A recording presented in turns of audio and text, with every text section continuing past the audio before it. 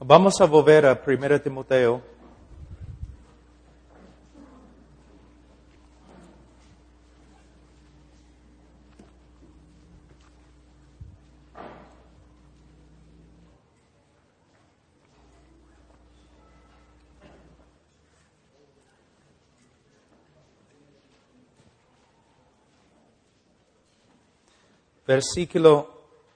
Capítulo 4, versículo 12. Ninguno tenga en poco tu juventud, sino sé ejemplo de los creyentes en palabra, conducta, amor, espíritu, fe y pureza. Entre tanto que voy, ocúpate en la lectura, la exhortación y la enseñanza. No descuides el don que hay en ti, que te fue dado mediante profecía con imposición de las manos del presbiterio. Ocúpate en estas cosas, permanece en ellas, para que tu aprovechamiento sea manifiesto a todos. Ten cuidado de ti mismo y de la doctrina, persiste en ello, pues haciendo esto te salvarás a ti mismo y a los que te oyen. Versículo 11, Pablo está hablando con la autoridad de un apóstol, bajo la inspiración del Espíritu Santo. Estas no son sugerencias al joven Timoteo, sino mandatos. Pablo está enseñándole lo que va a necesitar para ser un buen y fiel ministro de Jehová. Nosotros tenemos que escuchar y aplicar lo mismo a nuestra vida. Él dice que primeramente, versículo 12, que el ministro debe ser ejemplo de los creyentes. No solamente debemos ser un ejemplo a los creyentes, sino las personas deben poder señalarnos diciendo, allí es un creyente. Así es como un cristiano debe ser. Debemos ser un ejemplo en conducta. Palabra, conducta, amor, espíritu, fe y pureza. Y dice, entre tanto que voy, ocúpate en la lectura y la exhortación y la enseñanza. En la iglesia de antes, entre los bautistas, siempre ellos no solamente predicaron la palabra de Dios, sino leyeron la palabra de Dios. Ellos leyeron un texto de la Escritura, por lo menos un capítulo, a veces más que un capítulo, 2, 3 capítulos. Por supuesto, los hermanos en ese entonces, muchos de ellos no tenían Biblias, pero es una buena práctica que nosotros podemos usar en el día de hoy. La Biblia debe ser casi el centro del culto.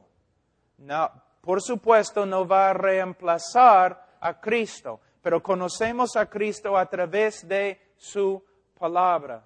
Es algo muy, muy bueno tener una lectura bíblica cada servicio, para que los hermanos puedan ver que los líderes en la iglesia ven la importancia de la lectura. Pero no solamente lectura, sino también tenemos aquí exhortación y enseñanza.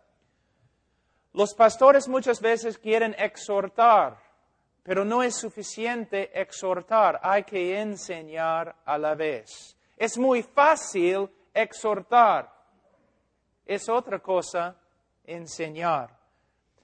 Por ejemplo, yo les di una ilustración de mi propia vida de un hombre que estaba predicando diciendo, hay que caminar en el Espíritu Santo, pero cuando yo me acerqué a él preguntando, ¿qué significa y cómo podemos hacerlo? Se enojó y salió. Era un pastor que de verdad estaba exhortando, pero ni sabía cómo enseñar lo que estaba demandando de los demás hermanos. Él no sabía hacerlo. Voy a darles un ejemplo. Cuando decimos a los hermanos, ustedes deben amar a Dios más. ¿Cómo? ¿Cómo puedo hacerlo? ¿Cómo es que puedo llegar a tener más amor para con Dios? ¿Cómo? Es lo que estamos diciendo a los hermanos en la iglesia, pero tenemos que enseñarles cómo.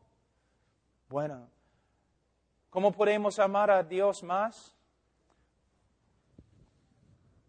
Por medio de conocerlo mejor. Por ejemplo, yo tengo 14 años casado. Yo amo a mi esposa más ahora que antes. ¿Por qué? La conozco más. He experimentado más con ella. Yo la amo más porque la conozco más. Aunque sea una mujer imperfecta, todavía yo conozco más de sus virtudes y la amo más. Dios no tiene imperfecciones.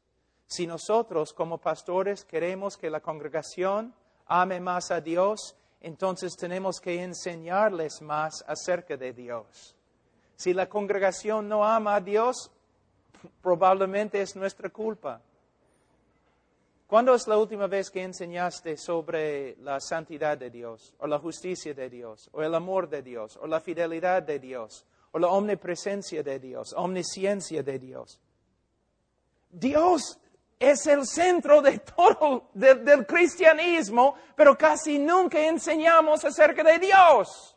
Y la mayoría de los miembros en la iglesia ni podrían escribir media página acerca de un atributo de Dios. Entonces, nos preguntamos, ¿por qué la iglesia no ama a Dios como debe? Porque no conoce a Dios como debe. ¿Y por qué no conoce a Dios como debe? Porque no estamos enseñando a Dios como debemos. ¿Y por qué no estamos enseñando acerca de Dios? Porque hemos reemplazado la teología y la doctrina con los métodos y las estrategias. Y porque para enseñar los atributos de Dios hay que estudiar los atributos de Dios. ¿Ves? Hermano, debes amar a Dios más que ahora. Sí, pastor, pero ¿cómo? ¿Puedes darle una respuesta? ¿Puedes sentarte con Él y explicarle lo que significa amar a Dios y cómo uno puede crecer en su amor para con Dios? Esta es la tarea de un pastor. Entonces, nosotros necesitamos exhortar, pero a la vez enseñar. Dice, no descuides el don que hay en ti.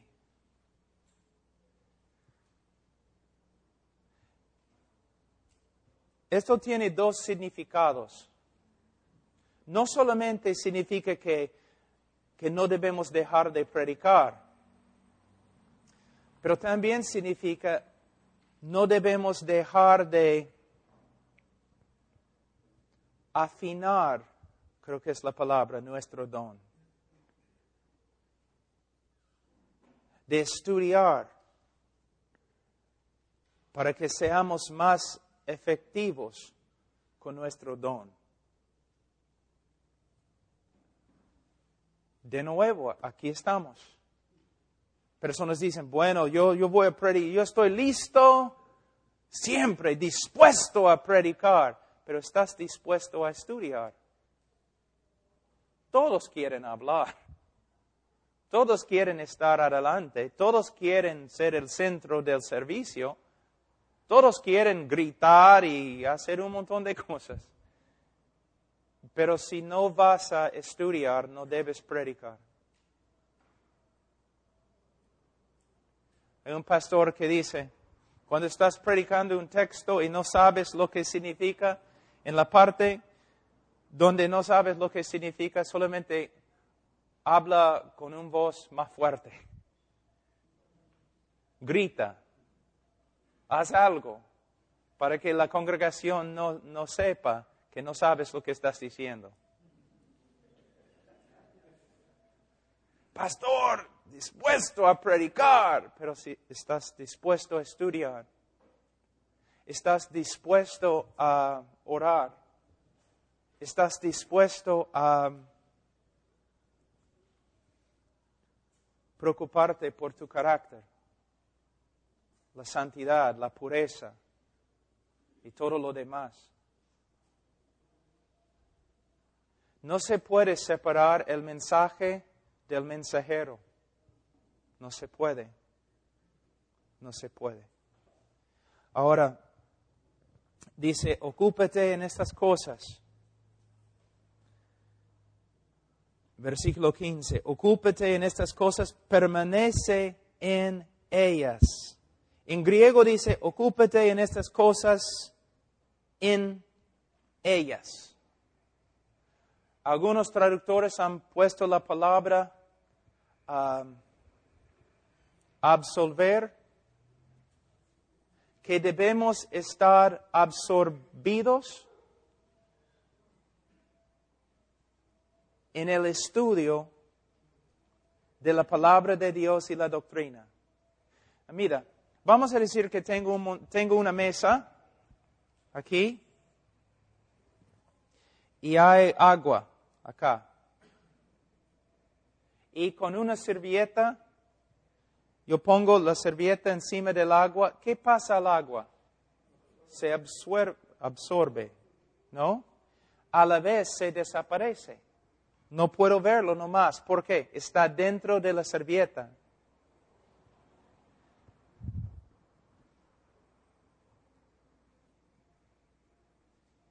¿Dónde está Pastor Pablo? No lo veo. ¿Dónde está?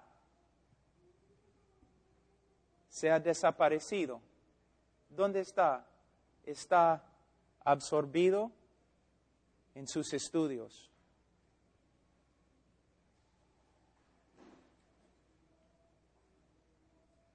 Está ocupado ahí en sus estudios. Es su trabajo. Quizás te ves demasiado. Siempre estás adelante demasiado.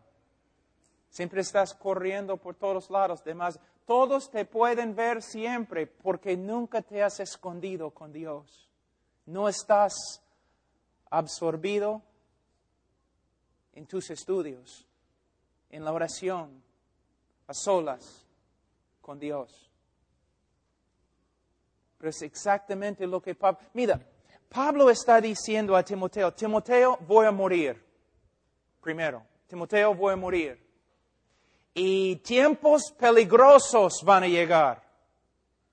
Y falsos profetas, y herejías, y persecuciones, y un montón de cosas, ataques contra la iglesia van a llegar después de mi muerte. Ahora voy a enseñarte cómo pelear contra estas cosas. Escóndete en tus estudios. ¿Ves? Totalmente diferente que lo que hacemos en el día de hoy.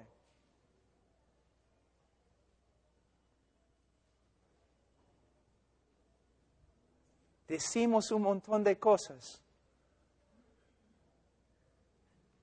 pero con toda la letra, todas las palabras que usamos, ¿hay mucho valor? ¿Qué hacemos? ¿Qué logramos? Hermanos,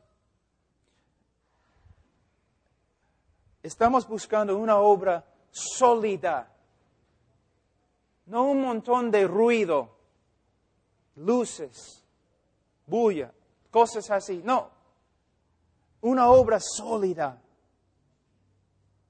con un pastor sólido, fiel, conocedor de la palabra de Dios.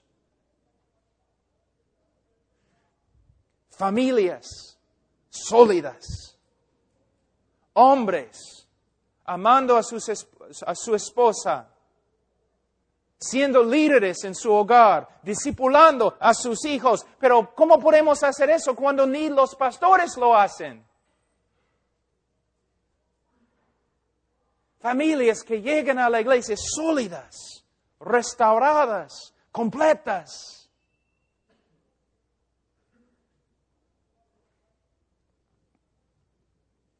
Haciendo lo que el Señor quiere. No plan B, sino plan A. Varias personas se han acercado a mí y han dicho, Pablo, ¿puedes enseñarme algo acerca de grupo de jóvenes? Yo he dicho, no puedo. ¿Por qué? Porque no son bíblicos. Me gusta decir cosas así para asustar a todos.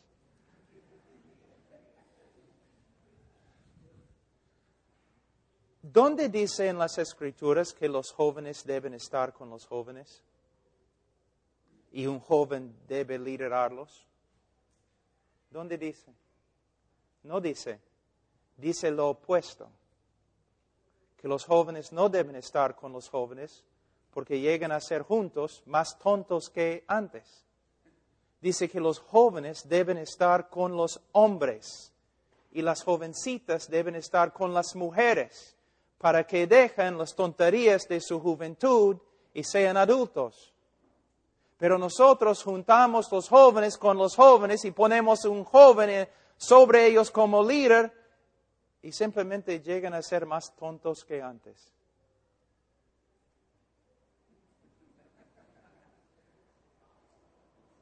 La Biblia dice que un jovencito debe estar allí con un hombre. Y un hombre debe invertir su vida en el joven para que sea hombre. Pero nosotros juntamos los jóvenes y ¿qué hacen? Se portan como jóvenes. Es adolescencia. Eso no existe en la Biblia. Es una cosa creada por los psicólogos. Nada más. No es bíblico. No existe. Es un invento contemporáneo. Es solamente una cosa. Mire, estoy diciendo un montón de cosas para sacudirles. Piensen. Tenemos que tener una escuela dominical para enseñar a los niños. Pero la Biblia dice los padres deben enseñar a los niños. Y aunque vas a pasar mucho tiempo tratando de crear una escuela dominical, no pases casi nada en la iglesia, nunca en la iglesia enseñas a los padres para que asumen su responsabilidad. ¿Ves? Plan B. No plan A. Siempre. ¿Debemos tener grupos de jóvenes? Sí. ¿Debemos tener escuela dominical? Sí, pero bíblicamente. Bíblicamente. Para tener una iglesia bíblica, pero tienes que tener hombres bíblicos. Y para tener hombres bíblicos, tienes que enseñarles la Biblia, que significa que necesitas un pastor bíblico.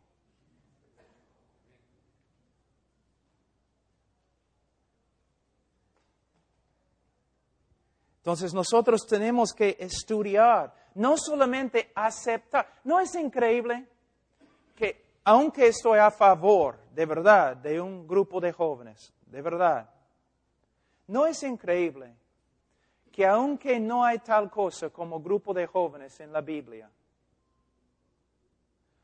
si yo digo que un grupo de jóvenes no es bíblico, todos se asustan.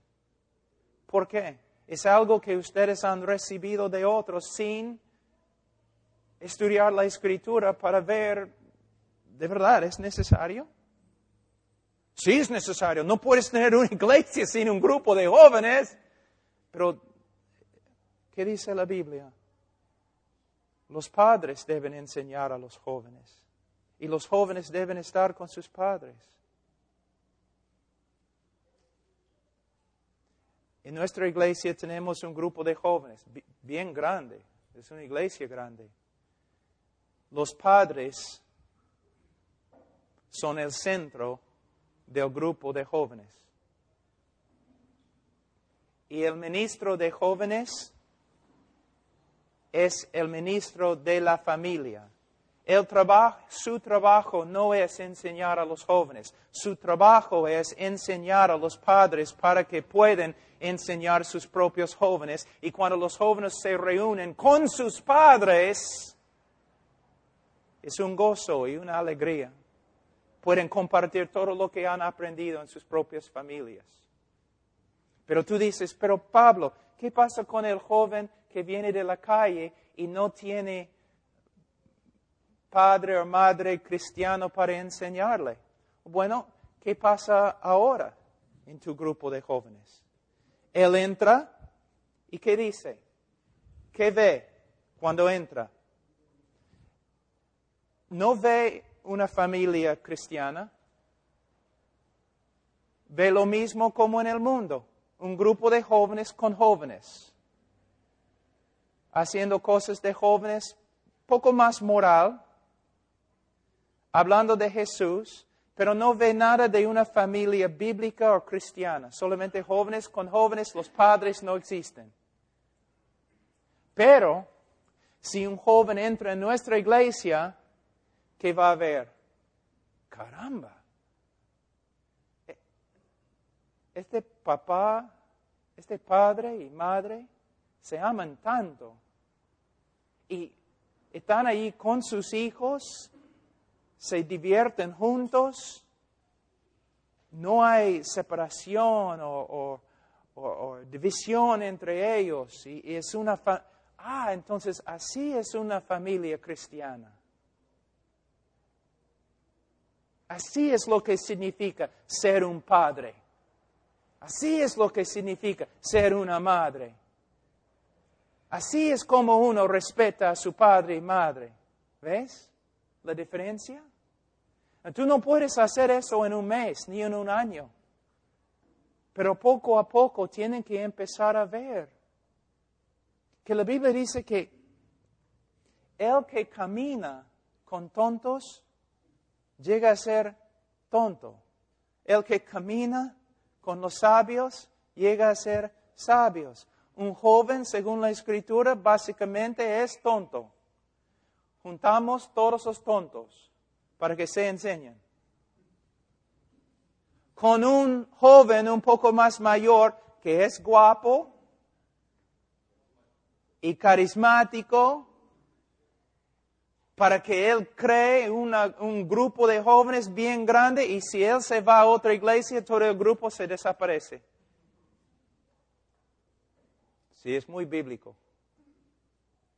No solamente estamos violando, estamos quebrando todos los mandamientos que el Señor nos ha dado, toda la sabiduría en la Escritura.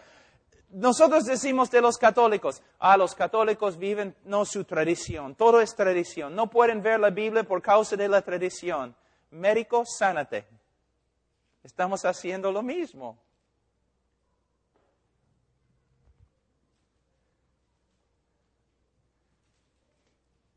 Una de las razones, hermano, es la psicología. Ha hecho más daño a la iglesia que casi cualquier otra cosa. Solamente un ratito voy a enseñarles algo acerca de la psicología. Básicamente, los tres hombres que han influenciado la iglesia más como psicólogos son Freud, que era aborrecedor del cristianismo, Rogers, que era aborrecedor del cristianismo, y Skinner, que era aborrecedor del cristianismo. ¿No es interesante que en el día de hoy tenemos que tener psicología en la iglesia? Cuando la psicología proviene de tres hombres que públicamente declararon guerra contra el cristianismo. Pero ahora nosotros decimos, no, mira, toda verdad es verdad de Dios. Entonces tenemos que usar la verdad de las Escrituras y la verdad de los psicólogos. ¿No es cierto? Es lo que dicen. Pero hay varios problemas. Primeramente, estás diciendo que la Biblia no es suficiente.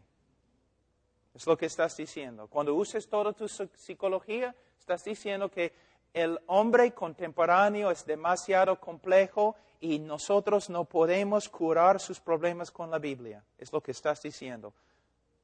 Cuando la psicología entra, es exactamente lo que estás diciendo. Segundo, vas a usar la verdad de los psicólogos, pero hay un problema. En el estudio de la lógica hay una regla que se llama la ley de no contradicción. Soy psicólogo. Tengo Freud, Rogers y Skinner. Tengo todos los libros de Freud, todos los libros de Rogers, todos los libros de Skinner. Entonces, voy a decir que soy psicólogo cristiano. Tal cosa no existe, pero vamos a usar esta palabra. Tú vienes a mí. Ahora, mi trabajo es darte la verdad. ¿Cuál de las cuatro fuentes voy a usar?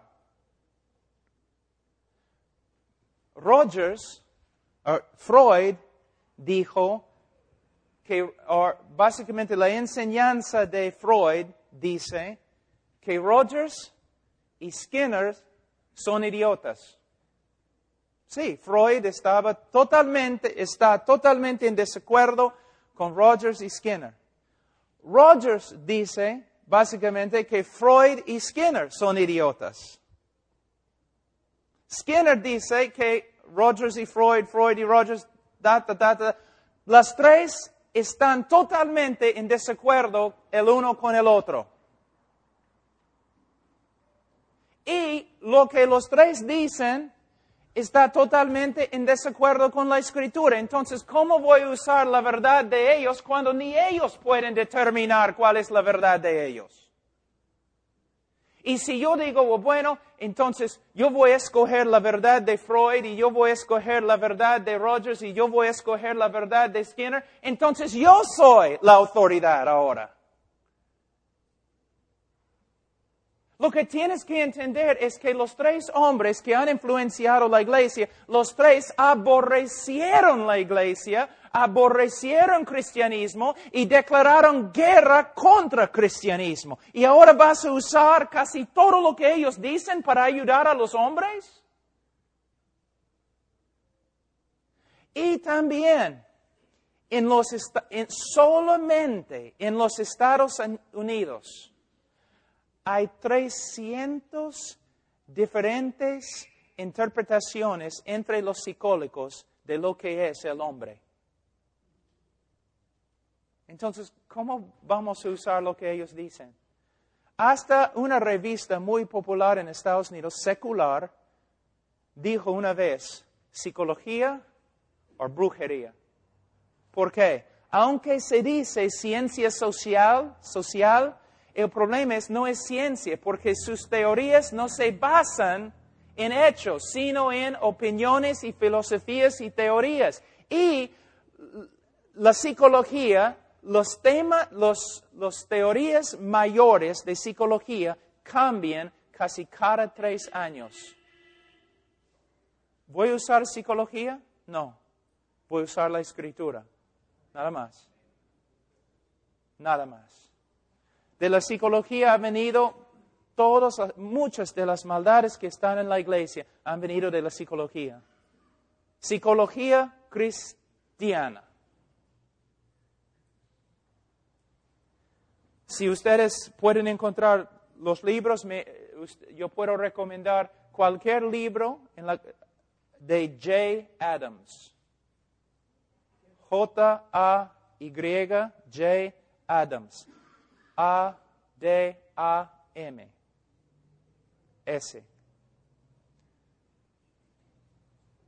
Nosotros tenemos una Biblia y la Biblia es suficiente para curar al hombre que se arrepiente y cree. El hombre solo tiene un problema, es el pecado. Otro ejemplo que ya hemos usado, mira cómo interpretamos la Biblia a través de la psicología.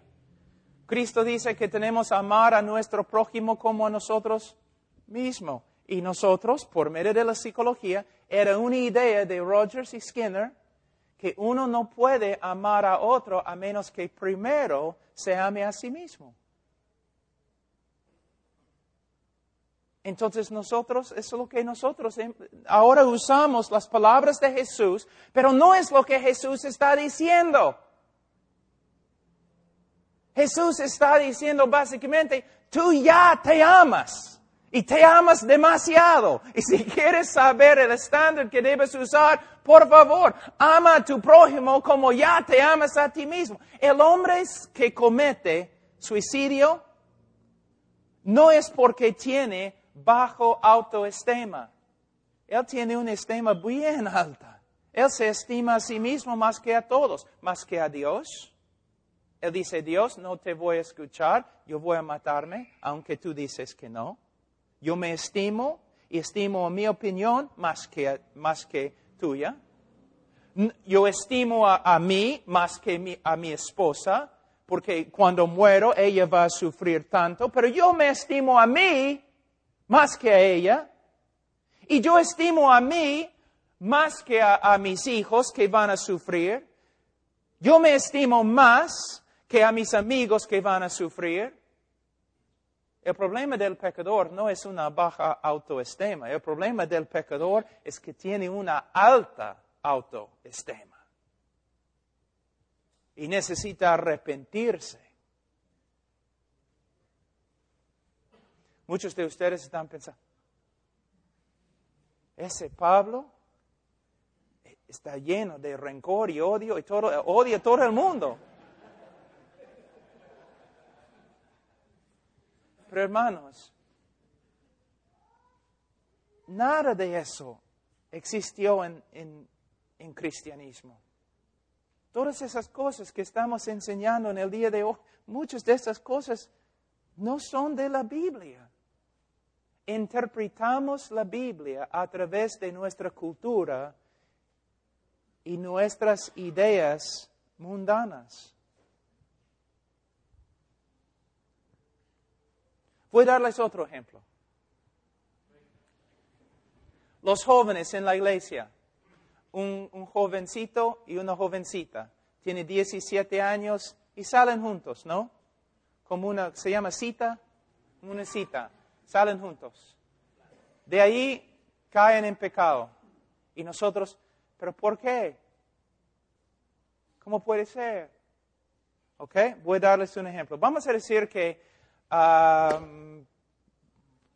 ahora mismo estoy en un departamento, estoy quedándome en un sitio que Martín, cuando llegó aquí, Martín me dio un departamento para quedarme ahí una semana.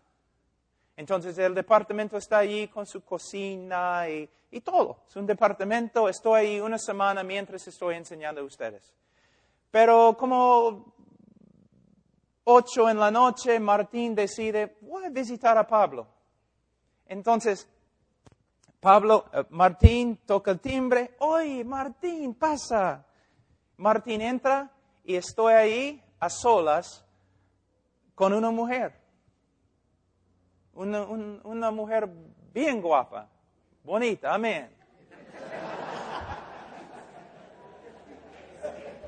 ¿Quién dijo amén? Hermano Zacarías. Ay, Señor.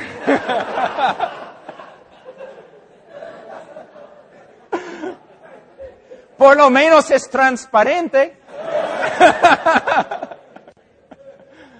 Entonces, oye, Martín, pasa. Y Martín entra.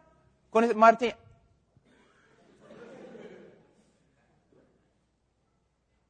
Pablo, ¿qué haces, hermano? Estamos haciendo galletas. ¿Quieres una galleta? Pablo, ¿qué haces? Pablo, ¿cómo puedes hacer? Pero no estoy haciendo nada. Mira, estamos haciendo galletas. Y él sale conmigo, Pablo, mira, vamos a tener que cancelar la conferencia. Y también voy a tener que hablar con la iglesia. Pablo, lo que has hecho es horrible. Pero hermano, no hicimos nada, solamente estamos Pablo, mira, no me importa lo que hayas hecho. Estás en un cuarto a solas con una mujer, es tan peligroso. ¿Cómo puedes hacer una cosa tan peligrosa? Mira, un ratito. Yo tengo 45 años. No quiero una mujer. Yo quiero dormir nomás, estoy cansado. Yo tengo 45 años. Tengo una esposa. Si cometo adulterio, voy a perder a mi esposa quizás.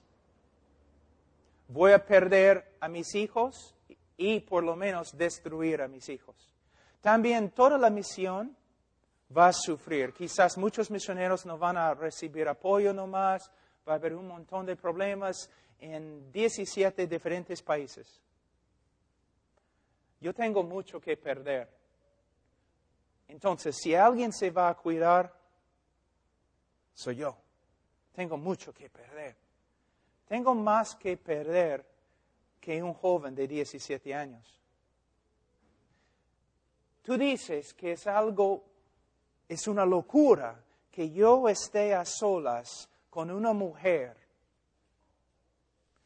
Pero tú dices que está bien si dos jovencitos de 17 años salen juntos una cita. Está bien. ¿Alguien puede ver un problema? Si es peligroso para mí estar a solas con una mujer, cuanto más es peligrosísimo dos jovencitos saliendo una cita. Hay una manera bíblica de arreglar la situación, pero es otra conferencia. Pero pueden ver lo que estoy diciendo. Muchas veces hacemos cosas que no son bíblicas y después, ¿por qué todo salió mal? ¿Por qué todo salió mal? Porque desde las raíces lo que estamos haciendo está mal. Por eso nosotros tenemos que ocuparnos en estas cosas. Dice Pablo a Timoteo, permanece en ellas para que tu aprovechamiento sea manifiesto a todos. Pastor, ¿tu aprovechamiento se manifiesta a todos? ¿Tu congregación puede ver que estás creciendo? ¿Tu congregación puede ver que estás creciendo en la santidad, conformidad a Cristo? ¿Tu congregación puede ver que estás creciendo en tu conocimiento de las Escrituras? De una forma, la congregación el pastor tiene que cuidar a la congregación, pero de otra forma la congregación tiene que cuidar al pastor. Y cuando la congregación ve que el pastor no está creciendo en conocimiento, santidad, la congregación debe hablar. Pastor, ¿qué está pasando? ¿Estás estudiando? Una cosa muy importante, si quieres de verdad ser un hombre de Dios, si quieres de verdad, destruye tu televisor. Debes destruir tu televisor o venderlo a un mormón. Hermanos, ¿cómo vas a ser santo cuando mires la basura que está ahí en el televisor? No puedes. El famoso Leonard Ravenhill, una vez, él sabía que yo estaba pasando por algunas pruebas y él conocía a algunos de mis amigos y a mí también. Y él me envió un folleto. Decía, otros pueden, pero tú no puedes. El nombre del folleto. Y el folleto decía, mira, los mundanos pueden hacer todas estas cosas en el mundo. Ellos pueden. Son mundanos. Y aún hay algunos cristianos que creen que tienen libertad de hacer ciertas cosas. Pero si tú quieres ser hombre de Dios, lleno del Espíritu Santo, útil para la obra de Dios, tú no puedes.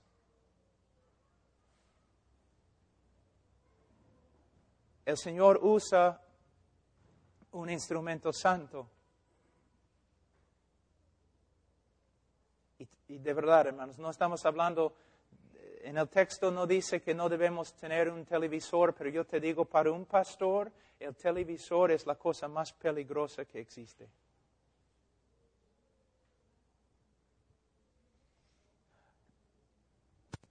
Tantas personas me dicen, quiero estar lleno del Espíritu Santo, y la iglesia está orando para que el Espíritu Santo no obre entre nosotros, pero después del culto todos regresan a la casa y miren cosas que contristan al Espíritu Santo. Si tienes un televisor y puedes controlarte, está bien, pero ten cuidado. Ten cuidado. Ten bastante cuidado. Dice, ten cuidado, versículo 16, de ti mismo y de la doctrina. Ten cuidado, preocúpate de ti mismo, por ti mismo. Hermanos, eso es lo que yo estaba diciendo. Creo que algunos, yo no me comuniqué bien. Hermanos, yo no dudo mi salvación. Pero, hermanos, sería arrogante y peligroso nunca examinar mi vida a la luz de la Escritura. Constantemente debo examinar mi vida. Debo comparar mis actos con lo que la Escritura dice. Él dice, mira el texto, ten cuidado de ti mismo y de la doctrina. ¿Tienes cuidado de tu doctrina? ¿O casi nunca estudias doctrina? ¿Sabe lo que? Y los de los seminarios tienen un problema así.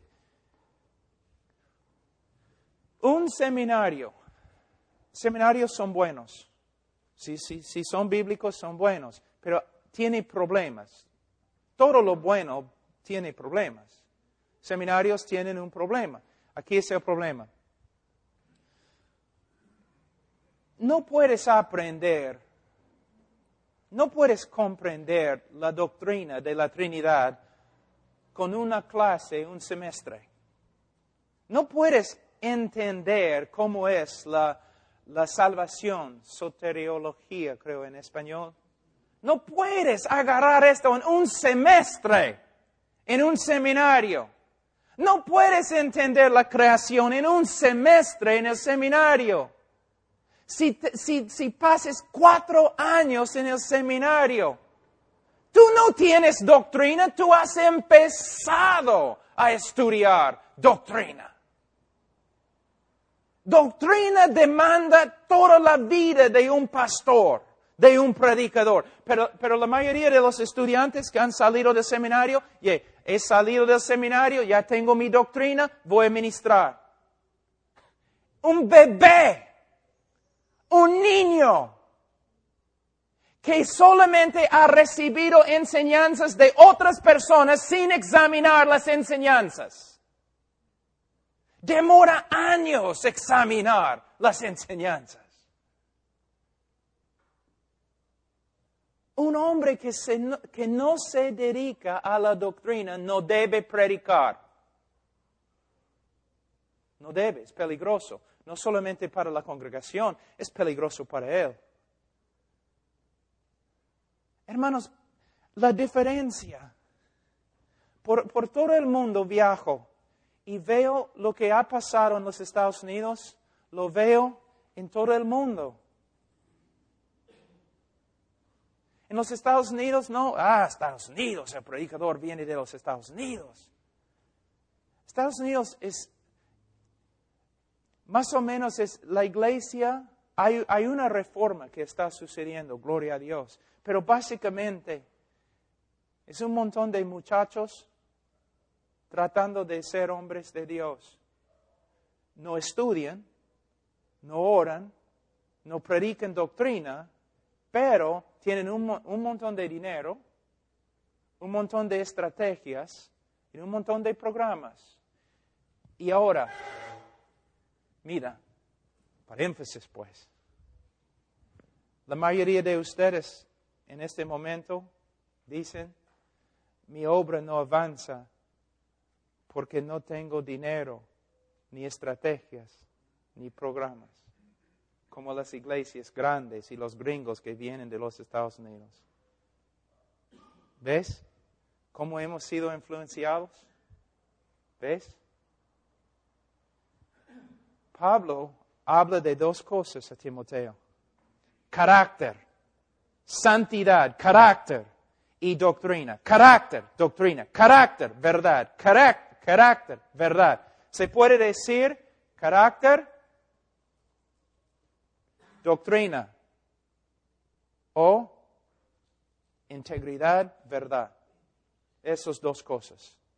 Pero nosotros pasamos totalmente por alto esas cosas y tratamos de hacer el ministerio conforme a la manera en que hemos aprendido de otros. Fíjense, hermanos, no es verdad. Pablo dice, ten cuidado de ti mismo y de la doctrina. Persiste en ello. No dice después de 4 años en el seminario ya tienes tu doctrina, debes ministrar. No, persiste toda tu vida. ¿En qué? En cuidándote y en cuidando tu doctrina. Creciendo para que todos puedan ver tu crecimiento. Pues haciendo esto, mira, hablando a pastores, pues haciendo esto, te salvarás a ti mismo y a los que te oyeren. Interprete este versículo, por favor. ¿Qué está diciendo? Hay personas que están de acuerdo, hay personas que llegan a ser pastores que ni son creyentes, ¿no es cierto? Es cierto, hermanos, si no lo creen, están con problemas. Hay personas que llegan a ser pastores y ni son creyentes, puesto que no estudian la doctrina, no tienen cuidado de sí mismo, no están ahí, no saturando su vida en la palabra de Dios. Su error nunca se expone y cuando mueren van al infierno. Y también, puesto que no han enseñado la Biblia a su congregación, también muchos en la congregación mueren y van al infierno. Pero si un hombre que llega a ser pastor y no es convertido, si obedece este pasaje y empieza a cuidarse a sí mismo, examinarse a la luz de la Escritura y empieza a estudiar la doctrina, ¿qué va a pasar? Él va a salvarse a sí mismo y a los que le oyen. No es solamente, a veces pensamos, es una cosa de recompensa. No, quizás es una cosa entre el infierno y el cielo. Porque hay pastores que ni son creyentes. Interesante. Mira, los chicos que estoy discipulando ahí en los Estados Unidos, una de las tareas es que tienen que memorizar 1 de Timoteo, todo el libro. Y en memorizar capítulo 4, el Señor empezó a abrir este texto. Mira, cuando estamos enseñando la prédica, a veces una persona dice, bueno, yo voy a predicar de 1 de Timoteo, capítulo 1, voy a predicar todo el libro. Pero ellos empiezan con versículo 1. No han leído todo el libro. Entonces, cuando interpreten versículo 1, no lo hacen en el contexto de todo el libro. Por eso, antes de enseñar un libro a nuestra iglesia, quizás debemos leerlo varias veces y aún memorizarlo. Y por medio de memorizar 1 de Timoteo y pasar por 1 Timoteo, yo empecé a ver algo.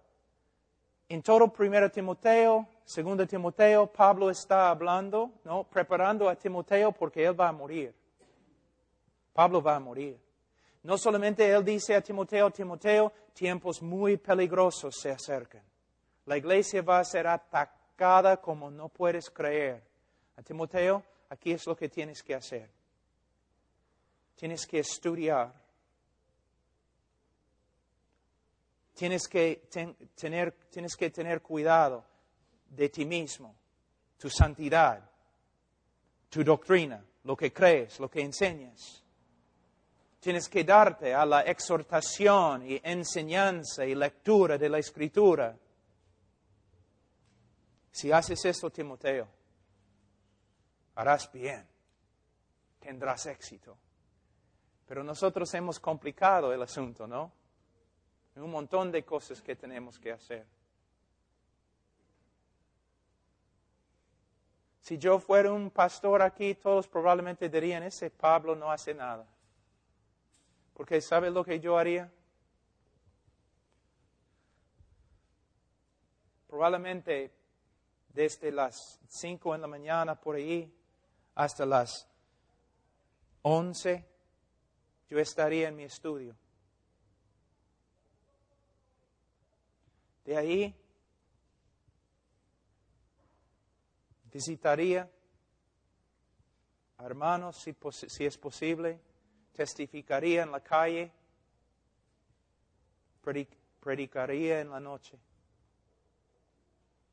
No necesito las otras cosas. Nosotros tenemos una iglesia de más o menos 1,000 personas. Básicamente lo que hacemos es todo. El púlpito es todo. El púlpito es todo. Y de ahí del púlpito, otras clases. Enseñanza, doctrina. Todas las clases son clases de doctrina. Todo. Toda la iglesia, solamente doctrina. Pero las cosas prácticas, doctrina es práctica. Doctrina es verdad. Lo que los miembros necesitan es la verdad. La verdad, ¿qué es un esposo bíblico? ¿Qué es un hijo bíblico? ¿Cómo se puede gastar dinero bíblicamente? ¿Cómo se puede hacer eso bíblicamente? Todo tiene que ver bíblicamente. ¿Cómo se hace? Enseñando.